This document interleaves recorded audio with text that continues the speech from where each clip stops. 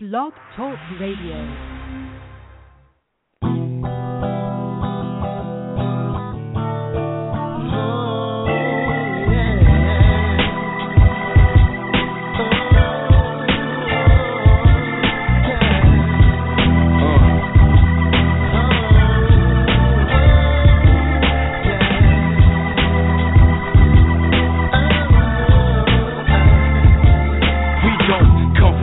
But from enslaved Africans, people use words to confuse and how it's trapped again. Our lineage is deeper than the challenger. Our family tree consists of people that had influenced the planet, bro. We managed to lose sense of self, we don't identify with the heritage like African American is not African. But listen to me, I'ma have you black again, pumping up your fist and using pics to fix your naps again. I like to give respect to Imhotep, considered by the world to be the first architect, the high priest of the sun god Ra at Heliopolis. He built the 7 pyramids in Egypt and they still exist. Poet and philosopher, a recognized genius.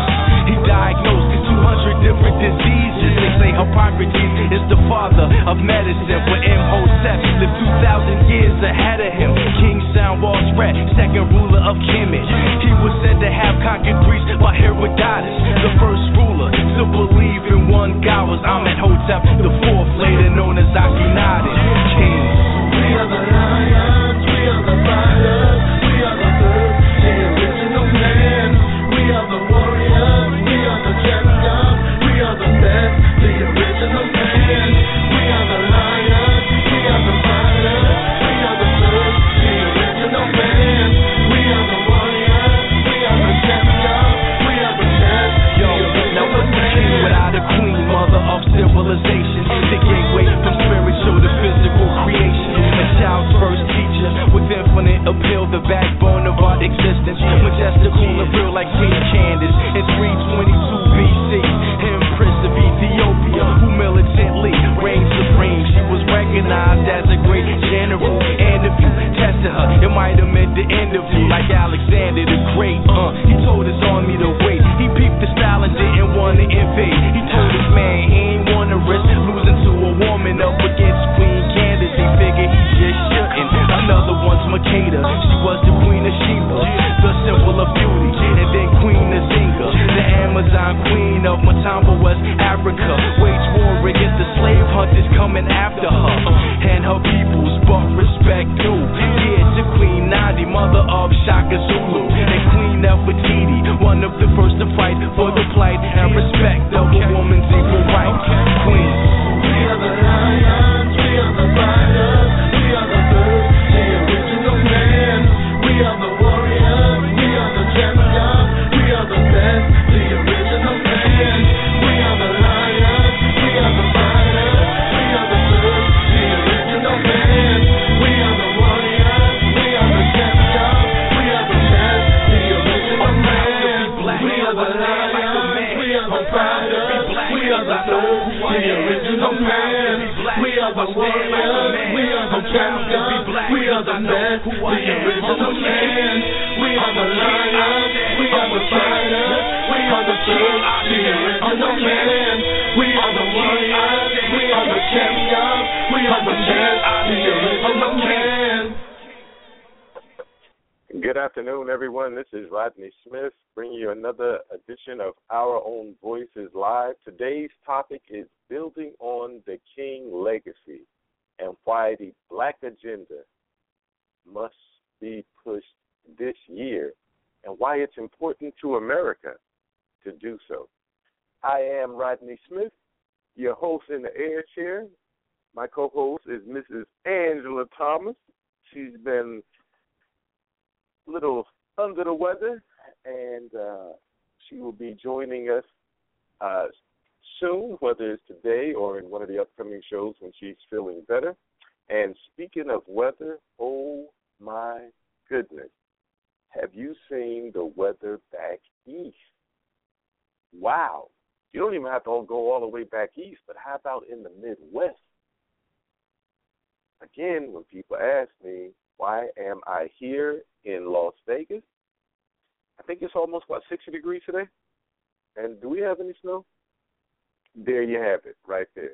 Well, everyone, our thoughts and prayers go out to those folks back east in the Midwest who are being hammered by the severe nor'easter, snowmageddon that seems to be happening back there.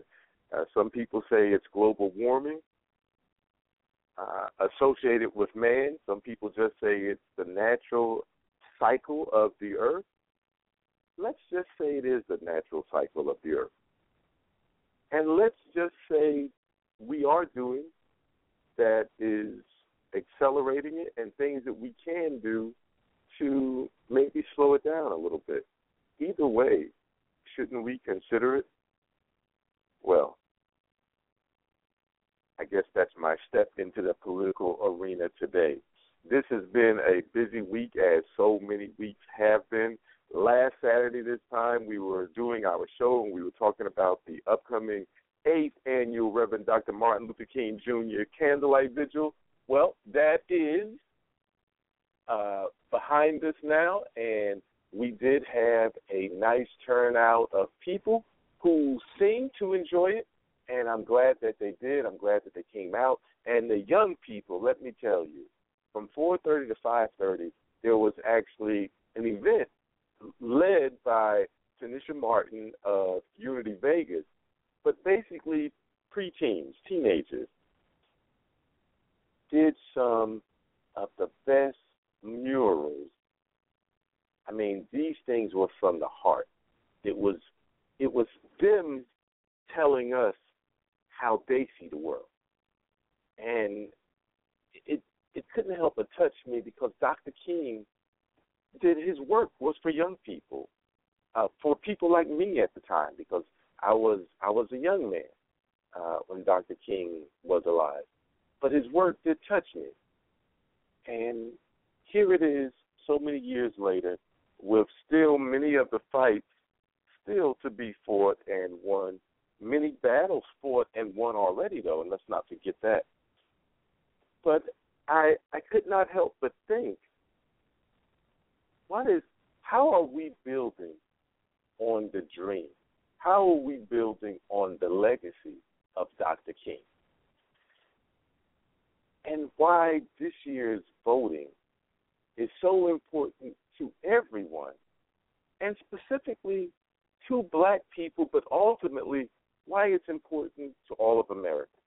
And I wanted us to have a discussion about that today. I wanted us to take some time out and maybe share if we can, and if anybody wants to call in and give their input, you can dial 347-826-9600. 347-826-9600. I'd like to get your input in it. I know some people are going to say, well, why is it the black vote? Doesn't every vote count? It's sort of like Black Lives Matter, all lives matter. And then I go back to what the guy said of, well, when you have cancer, you talk about diabetes. When you have cancer, you talk about your foot ache. When you have cancer, all illnesses matter, or do you talk about cancer? Because cancer is what's eating you up. Well, in America, I'm going to go and say it, racism, which is a part of white supremacy, and white supremacy is a part of racism, is the cancer of this country. It is the black plague of the nation. And we're feeling it. There have been times in our country's history when we had the cure, but we didn't use it. And now we find ourselves 500 years later dealing with the results of not using the cure back then. I wanted to talk about the importance of the King legacy and building on it, because I hear young people often talk about what Dr. King did was so terrible, and they talk about integration and how terrible it has been for black people. But I say you have the right to vote where you didn't have it before. Are we going to exercise that right? Are we going to maximize having that right? Because, see, that's on us. And that's what he did. And if you think he should have done more, then, okay, let's talk about the more. Talk about the more. Because that was then and this is now. And that is where we go, is what didn't get done. Okay. List those things, name those things, identify those things,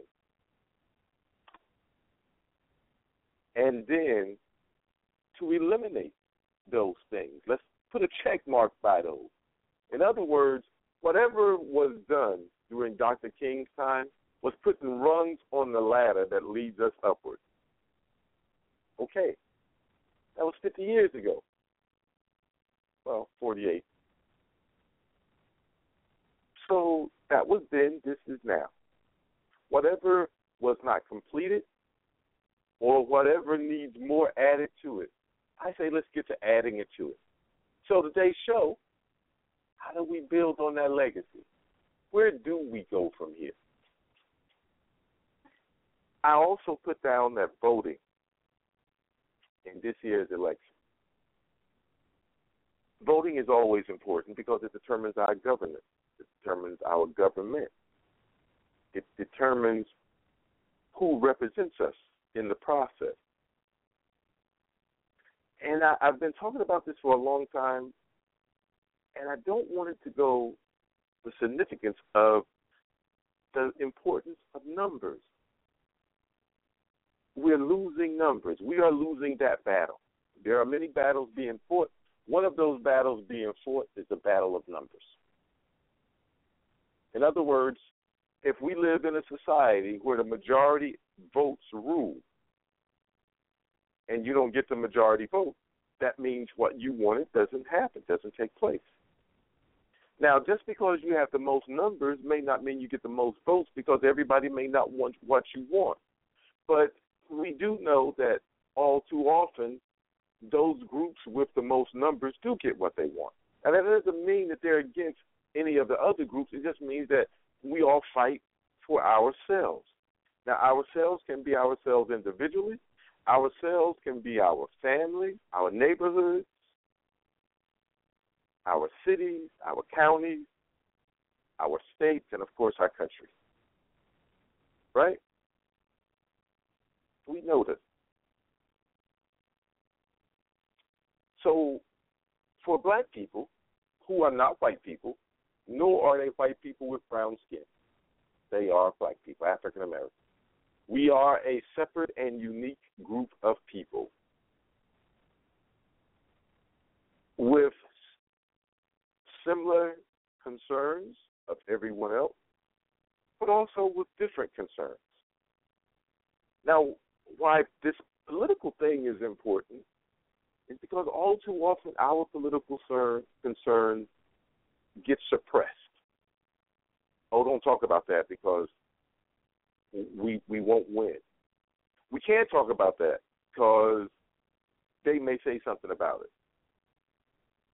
And that has gone on really for a long time. And there's even been times when I've accepted it. And maybe we should have accepted it for a little while. But, you don't sometimes know just how damaging or bad something can be until you experience it, right? But we have experienced it now. We can see the effects and the impact that it has had. Question becomes, when do we get our turn? When do we get the spotlight? Now, many people say, well, you had it in the 60s. You had it in the 70s. Now it's somebody else's turn. Well, I'll say maybe we were in the process of getting it in the 60s and 70s, but we did not have it. And so if we didn't have it then, we should still strive to have it now. So when people say, no, we need to talk about this group or that group, I say, that's fine. Talk about this group and that group, but include me in both of those categories, because maybe I'll actually fit in one of them. That's why the Black Lives Matter thing was so important to be stated, because all too often it's everyone matters except us. Or, yes, yeah, you're important to us, but these people are important to us, and we know that we have you. And we need to get those people over there so that we can possibly do some of those things that you want us to do. And then when they get those people after we wait, then they tell us, well, we're going to do for you, we're going to get to you, but we need to do for these over here first. Again, maybe initially it was okay to go along. But you see, it has constantly been that. So much so that in the congressional district that I live in, that has the highest percentage of African Americans in the state, the party does not push, talk about one black person running for that congressional seat. Now, I'm sure they know the numbers as well as I do, if not better, that others are coming into this area. And it won't be too long before we, as an African American, won't have a numerical superiority, which means that there'll be others coming to get their seat at the table. And that is fine. That's great. That's actually the way it should be.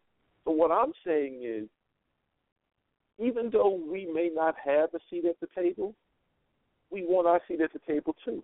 And if we do have a seat at the table, we want to keep our seat at the table.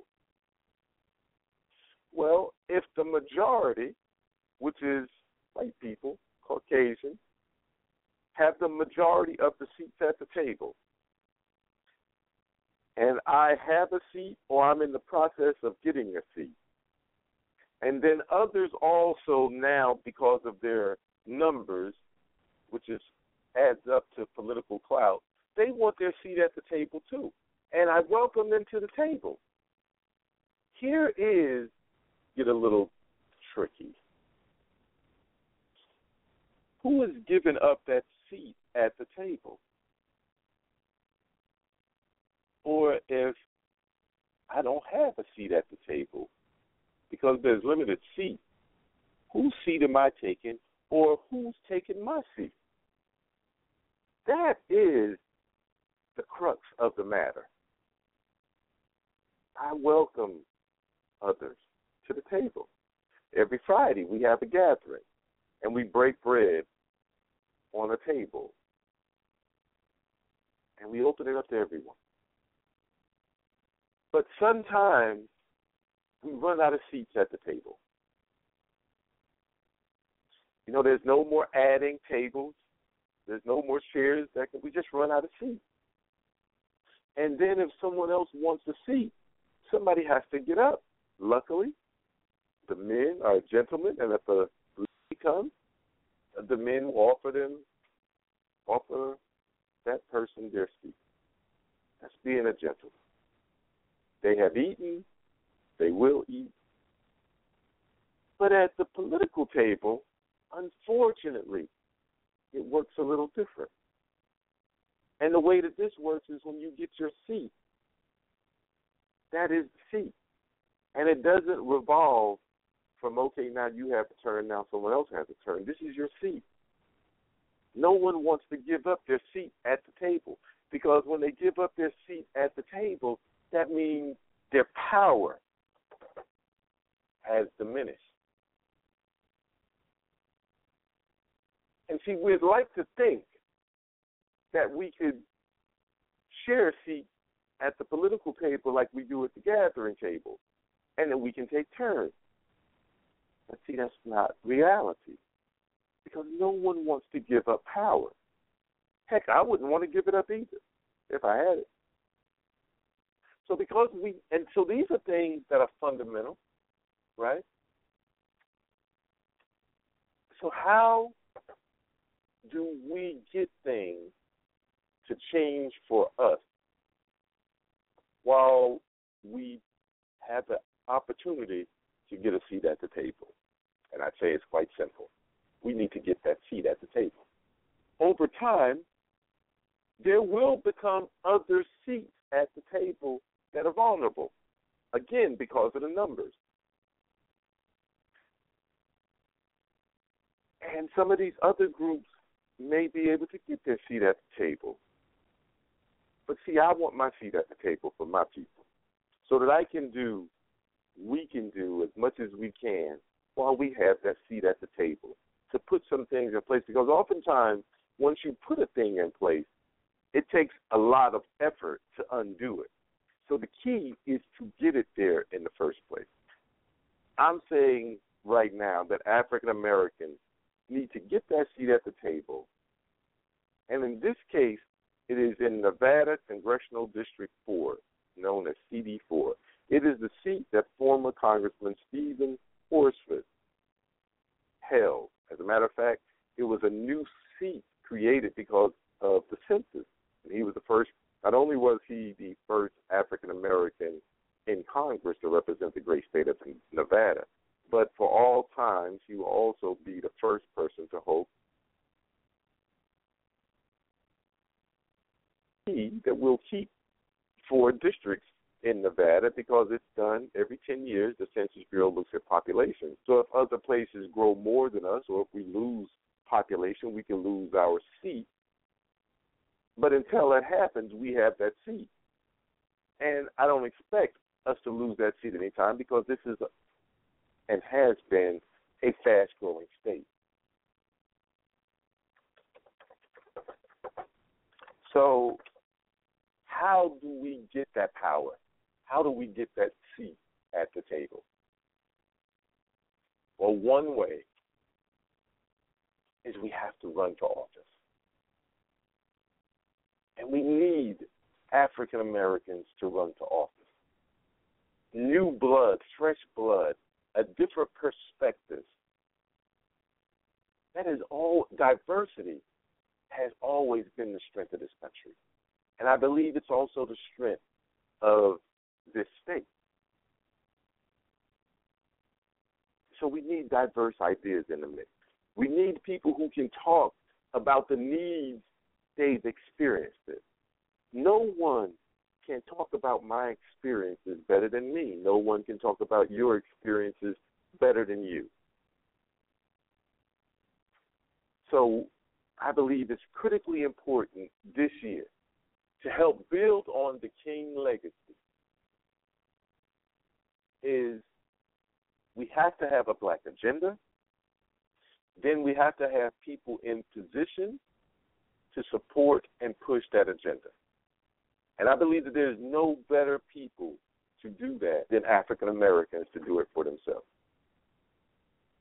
I am openly advocating, yes I am, that a black person run and that black people and others, of course, vote for that person as long as that person is supporting the black agenda.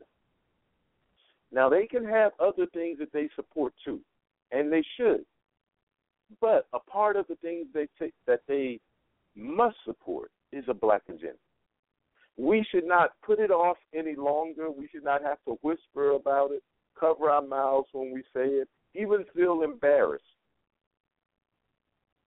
We need to openly talk about the black agenda. Now, this is something kind of unique amongst black people's achievements in America, is that when we achieve, all of America achieves. It opens the doors for so many others. Now that's just reality. And you can look back from, well, you can go all the way back to when, after slavery, most gains for civil rights and equality of other groups in this country has its genesis. Proud to say that. It was due to us, in part, that everyone else has been able to achieve in America.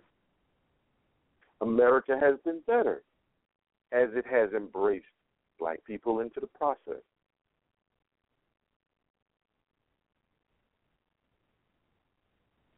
So, what I'm saying is that even though I talk specifically as what would be good for black people, I'm saying what's good for black people is also what's good for America. What is good for black people is also what's good for America. And I believe we have enough history to prove that out. We need to talk about the black agenda, what it is. We need to list items on that agenda. We need to sort and categorize items on that agenda. We need to prioritize items on that agenda, formalize the agenda, develop speaking points for the agenda, and then we need to give it candidates and say, we want you to support this. Tell us which ones you can support. Tell us how you're going to support it. See, that's, to me, building on Dr. King's legacy.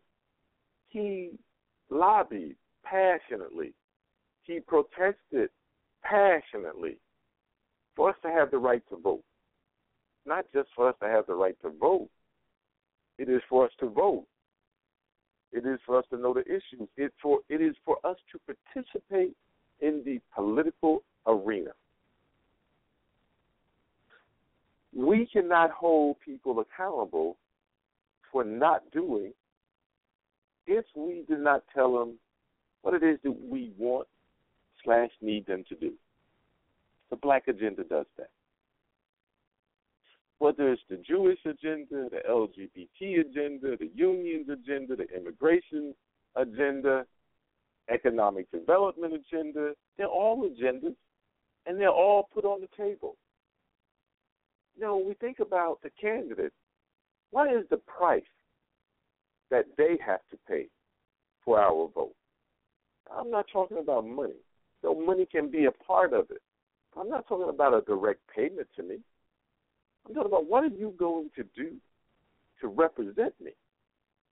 And I'm saying to you, in order for them to represent us, we have to tell them what we want them to do, what our agenda is, so that they can go about the business of representing us, or we can go about the business of telling them how they did not or are not to push them to do so, and if they do not, then to elect someone else who will support our agenda.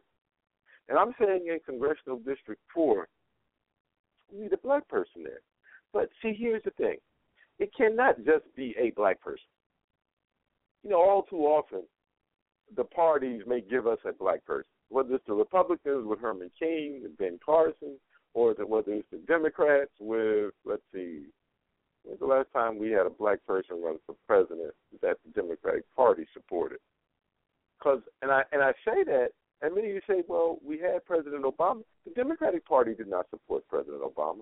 Even when President Obama, then Senator Obama won the nomination, there was not this major outpouring of support. There was some support. As a matter of fact, there was still a faction with Hillary Clinton. There was a big push where you got to do something for her. It wasn't about him like it is with everyone else. It's okay, now you have to. It was almost like The Apprentice. Remember the year when the brother won and they said, and it was really a tight race, and they could have gone to the brother or the young white lady, and I thought she did a great job too. And when they said, you know, Mr. Trump said, you know, you are the winner, but we're also thinking about maybe we can have 2 winners this year, because she really did do that good of a job. And I thought, man, how magnanimous it would be if the winner, the brother, had agreed to it. And when he declined and he said, this is not the apprentice, this is the apprentice, the title, I could see some disappointment on her face, because she really did help him too. And I felt a sense of disappointment and let down. But actually, the brother was right. You know, it's like there's only one president. Now, I hope that she's gone on to do great things, and I hope that they have a good relationship and maybe even have gone into business together and created something great, because they were both great. But this is where we find ourselves in politics. There can only be one, like the Highlander. Well, one person should be the one, but it should not be just a black person. It must be a black person equipped, because we armed them with it, or her, with what we want them to do for us. And then we need to hold them accountable if they get elected. And there's no reason why a black person who has a black agenda could not get elected in CD4, Congressional District 4 in Nevada, because it is the largest concentration of African Americans in the state, with over 80,000 voting-age black people. So a big issue will be getting them to the polls. But also, they have to have that person to vote for. Now, there are 4 candidates that are Democrats who are running for the office: Lucy Flores, Ruben Kuhlen, John L. Osigera, and Susie Lee. All of them, minus Susie Lee, have been politicians before, and they're going against the Republican incumbent, Congressman Crescent Harding. And I think the Crescent Harding needs to be challenged. See, I believe in challenge. It makes us better. And we need to be made better, because as a country, you know, we hear the Democrats talk negatively about the Republicans, and maybe so, but that is politics. But one of the things they say is that our country is on a decline, and I do believe that too. I believe a part of the reason why our country is on decline, we haven't shored up as many of the various peoples of America that we could. Black people being one of them, disabled people being another, veterans being another. And then we have policies that happen. I was at it was like an energy summit. It was hosted by the Nevada EPA, and it was talking about energy and their new energy plan and conservation plan. And in that discussion, the people were very upset that our Public Utilities Commission is sort of is stifling the development of renewable energy, especially solar energy. And I thought about that. And I thought about the way that it was done. And my first question is, who are these people accountable to that did this? Are they elected? The answer was no. The answer was yes. Who appoints them? They said the governor. I said, well, who has oversight over them? They said, well, the governor can remove them. Now, so far, that's as much as I've been able to find out about the Public Utilities Commission. And the reason why I thought this was important is because in order to get power in Las Vegas, in Nevada, you have to be connected to NV Energy. NV Energy is a company owned by Warren Buffett, who is a person I admire from a business perspective. But I realize he's a capitalist.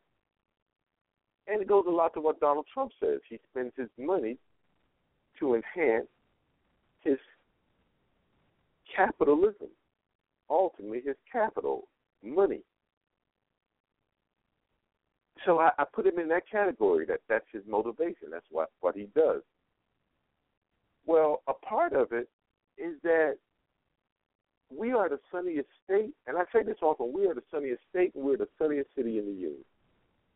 So you would think that we would lead the country, if not the world, but for sure the country, in the use of alternate energy and solar power, because not only do we have an abundance of sun, right, but we also have geothermal energy, and we have a lot of wind here. We have a lot of open spaces. And it's a way for the people to save money. But obviously the sun is not out at night, so you get your power during the day. Now, what you would think would happen is that the excess power that you get during the day, you can sell back to NV Energy or trade with NV Energy, because the lines go both ways, right? And then at night, that excess power that you had, you would get it back at no cost to you, because after all, it's your power. Did you know that there's a tax on that? It may go by different names, but also you have to pay for that. Every month, there is a flat fee that you have to pay for that. Now, some people say, well, Rodney, because they are in the loop, it's only fair that you would pay for that. I was like, okay. All right, I can see that. But then they go even further in that you cannot get as much solar power as you like, or maybe even as you need. The way this thing was set up was they take your last 12-month power usage, and then they would say, okay, you can get enough solar panels, enough solar potential to equate to your last year's energy use. So if you are, let's say, a single person living in a house last year, and you wanted solar power this year, then you can get it, but it was at your use last year. Now, let's just say you get married this year. Now, you have two people living in the same house. But because your power was based on your usage the previous year when you were single, you may now be at a deficit. And so, because your solar panels can only bring in what you used the year before, but now that there's two people in the house, you're using more. So that means you on NV Energy for your power needs, because you just don't have enough, right? So, and then you have to pay them for that power, because they also set this thing up where after a certain time, you cannot sort of do this trade thing with NV Energy, or you have excess, you send it to them. You need that excess, they send it back to you. You're paying your monthly, usage fee, right? And then that's all it is to it. It doesn't work like that. You have to pay them for that power now. And somebody needs to stand up and fight for the people. First of all, you should be able to put as many solar panels up as your rooftop can, and if you have excess power, there should be an arrangement. Okay, you pay a monthly utility bill, and then after you pay that monthly utility bill and your usage bill, and you have excess power, then you should be able to get that without having to pay for that excess power, for using that excess power that you sent to them. Because keep in mind, those solar panels that you put on your roof, you pay for those. Now the sun that's hitting those solar panels, it was going to hit those solar panels anyway. And if you didn't have those solar panels, then you would not have accumulated that energy. You would not have been able to send that to NV Energy. NV Energy would not have it. It almost seems like NV Energy is a parasite on all the people who now get solar panels.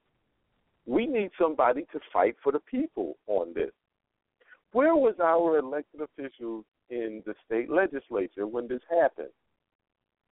Where are they now beating the drum to build support to change this? Because, again, just because it is in place now doesn't mean it can't be undone.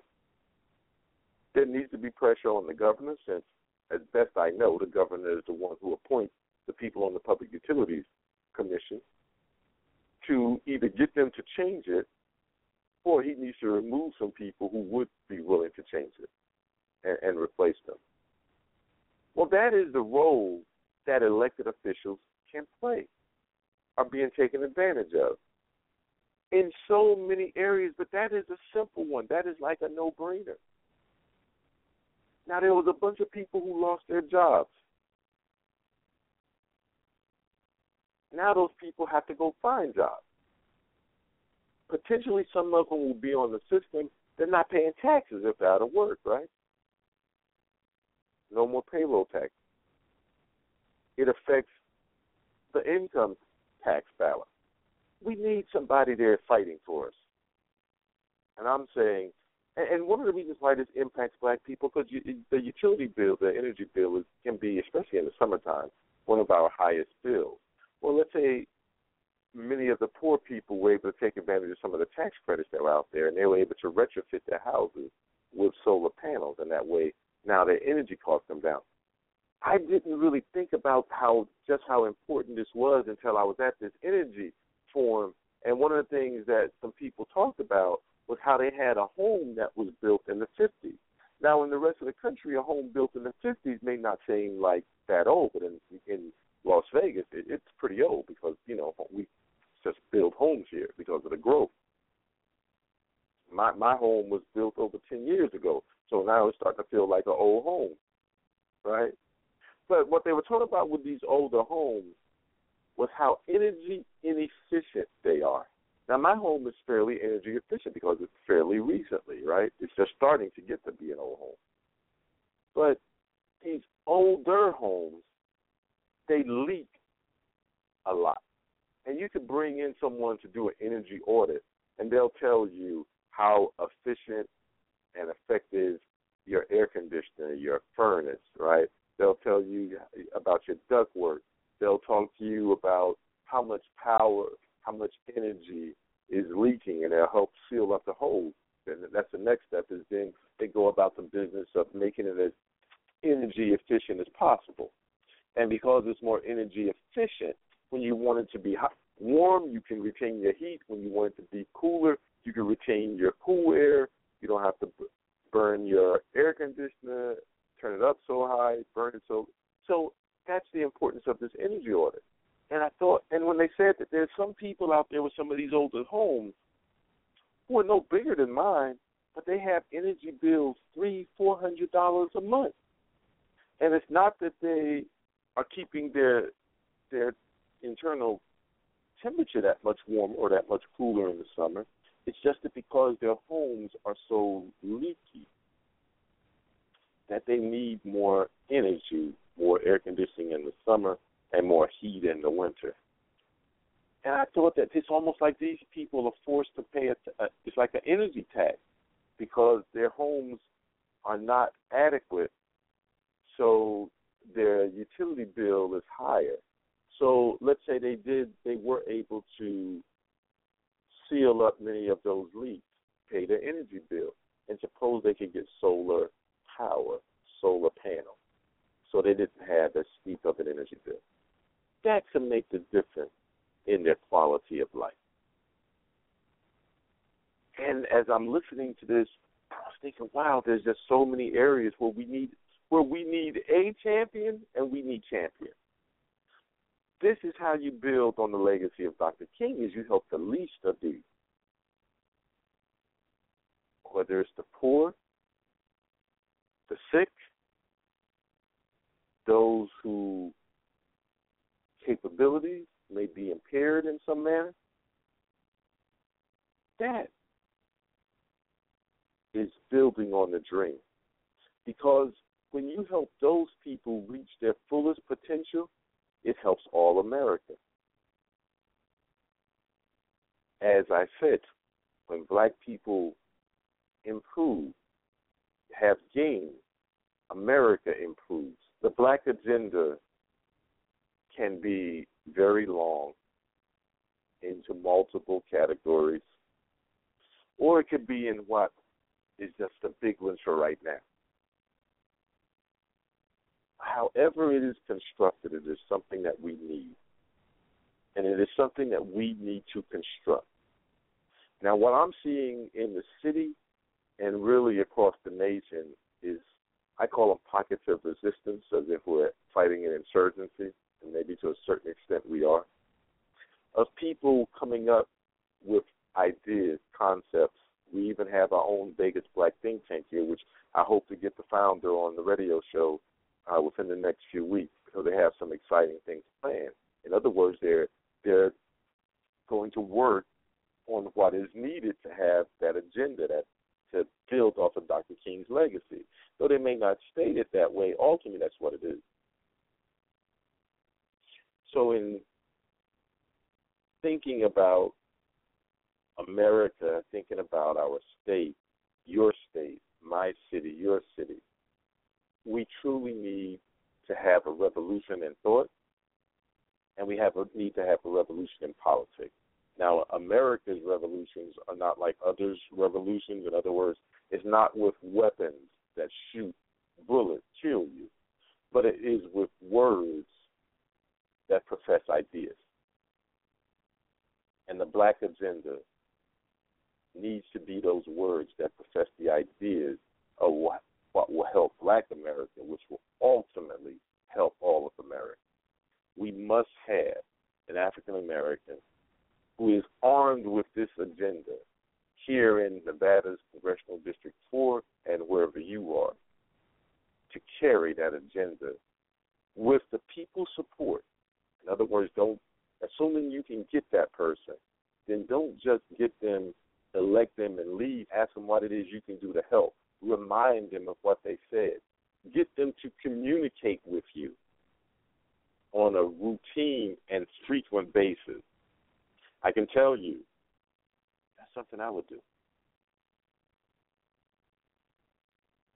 And as I thought about what could I do at the Reverend Dr. Martin Luther King, the 8th annual Reverend Dr. Martin Luther King Jr. Candlelight Vigil, I was thinking maybe I should run for office. Because it's one thing to talk about others doing, but if the others are not there, then somebody has to step in and do it. And I've always been the person that said, if I had a choice, I'd rather be the kingmaker versus the king. Because then you can give money, you can volunteer, you can suggest, you can help out in many different ways to help stir the direction of the candidate or the elected official, right? And you don't have to go through the process of being elected. You don't have to go through the vetting. You don't have to go through the people saying bad things. Like, nobody wants to hear bad things about you. The personal things, the attacks, especially the personal attacks, those are the worst, right? Hey, I'm not running to be your father, your husband, boyfriend. I would be running to be your representative. And if you felt that I would be someone who could represent you as you need to be represented, then I would want your vote. So as I thought about it at the Candlelight Vigil, there's a portion of the Candlelight Vigil where we open it up for people from the community to get the microphone for a minute and talk about what Dr. King and his legacy and the dream meant and means to them.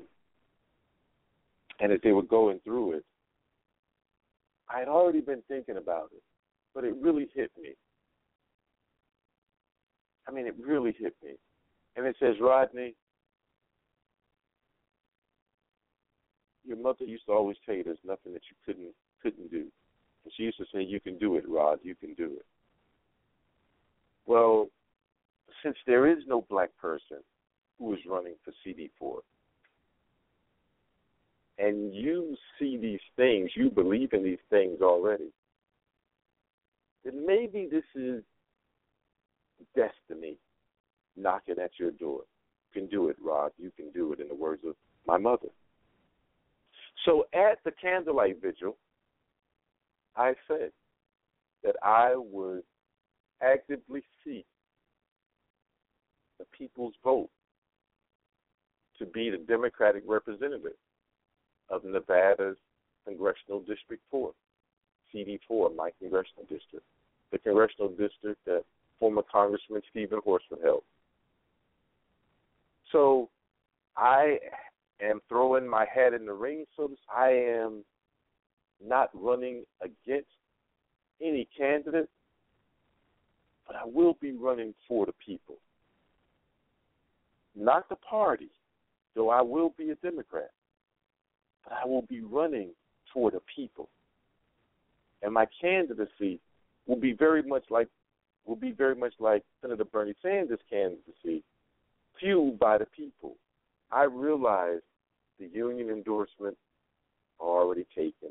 Many of the big money donors have already picked one of the four that are running for the Democratic nomination. I understand that. I understand this will not be easy. I understand I will be the overwhelming underdog in the race, right? I get it. I'm not a politician. I've never run for office before.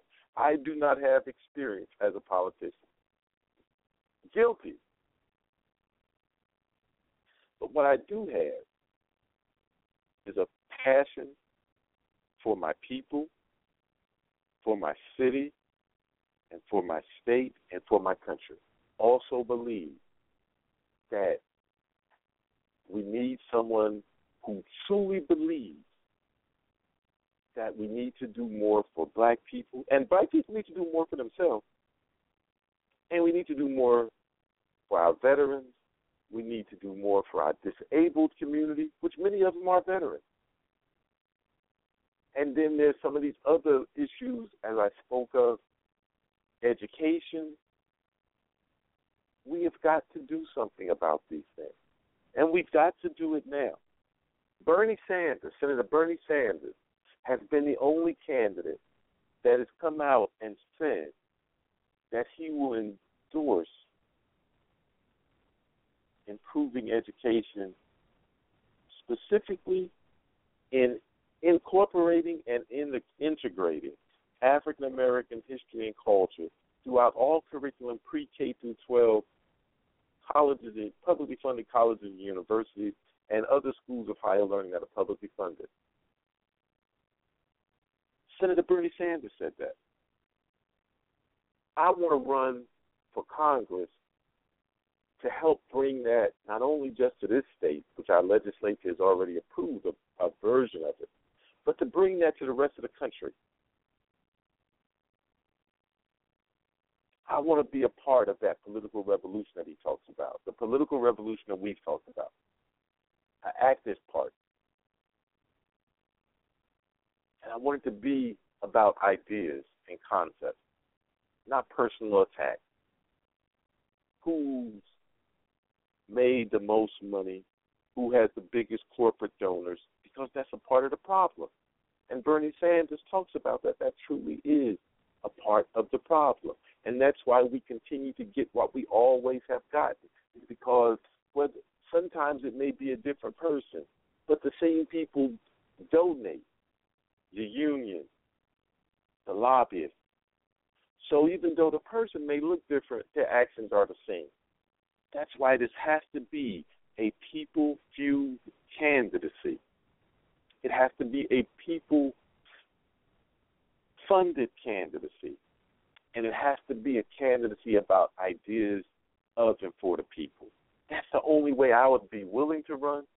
That is how I plan to run. And I know that as long as we realize the most powerful thing in America when it comes to government is the idea and the vote to support that idea. I want you to talk to me about your ideas. Share them with me. I will share with you. Let's dialogue, conversations. And if you think I'm the one that is saying what I mean what I say, and most importantly, will do what I say, and will support you the best, then please vote for me. I am Rodney Smith, candidate for Nevada's Congressional District 4 seat, and I'm asking for your vote. This is a new campaign. we will get our web page up, we'll get our Facebook page up, we'll get our business cards out. You'll start seeing us out and about. We're building up the team because this is grassroots. This is 100% grassroots, and I want you to be a part of it. You can contact me by phone at 702-430-6685, 702-430-6685. In the meantime, you can contact me on my Rodney Smith Facebook page. I'd love to hear from you. And, of course, you can go to the Our Own Voices Live Facebook page and tell us what you think about the show today, our topic, and of my candidacy, and share your ideas. For those who want to see some of the ideas and things that I've talked about in my Black Agenda, you can go to What Do Black People Want? The Black Agenda on Facebook. What Do Black People Want? The Black Agenda on Facebook. And you can see my 10 items, and you can also see which is my agenda. Now, that doesn't mean it is the only agenda or that it can't be modified. This is things that I came up with to get us so we can have something to talk about. And if you all agree to it, move on it. If there's a consensus that we need to change some things, then let's change some things. But let this be the foundation of what we build this candidacy on, and how we can get our seat at the table, solidify that seat, have gains, because remember, when African Americans gain, America and Americans gain. I want to be a part of that. I believe we can do it, and I know I can do it with your help. Once again, Rodney Smith for Congress, Nevada's Congressional District 4, CD4. Thank you, everybody, for listening to the show today, and I want to remind you that our topic today was building on the King legacy and why the Black agenda must be pushed this year and how it improves America. I believe it. I hope you do too. Let's make it happen together. Until next week, this is Rodney Smith on behalf of Angela Thomas, signing off from Our Own Voices Live. Our Own Voices Live comes to you every Saturday at 12:30 p.m. on the West Coast. That's 3:30 on the East Coast, bringing you topics about the Las Vegas Tri-City community and someplace near you. Go to Our Own Voices Live on Facebook and give us some feedback. Don't forget to read more about the Black Agenda, what the Black people want, the Black Agenda on Facebook. And you can go to the Rodney Smith page. Let me know what you think about my declaring to run for Nevada's Congressional District 4 seat. Thank you very much, everybody. And hopefully Angela Thomas will be back next week. Everybody have a good week. Be safe. And for all of my East Coast listeners, please be safe. Make sure you have plenty of supplies. Stay warm. And try not to go outside unless you have to. I believe most of the roads are closed, especially in places like New York and D.C. Stay safe. We want you back. God bless you. And God bless the United States of America. Bye-bye.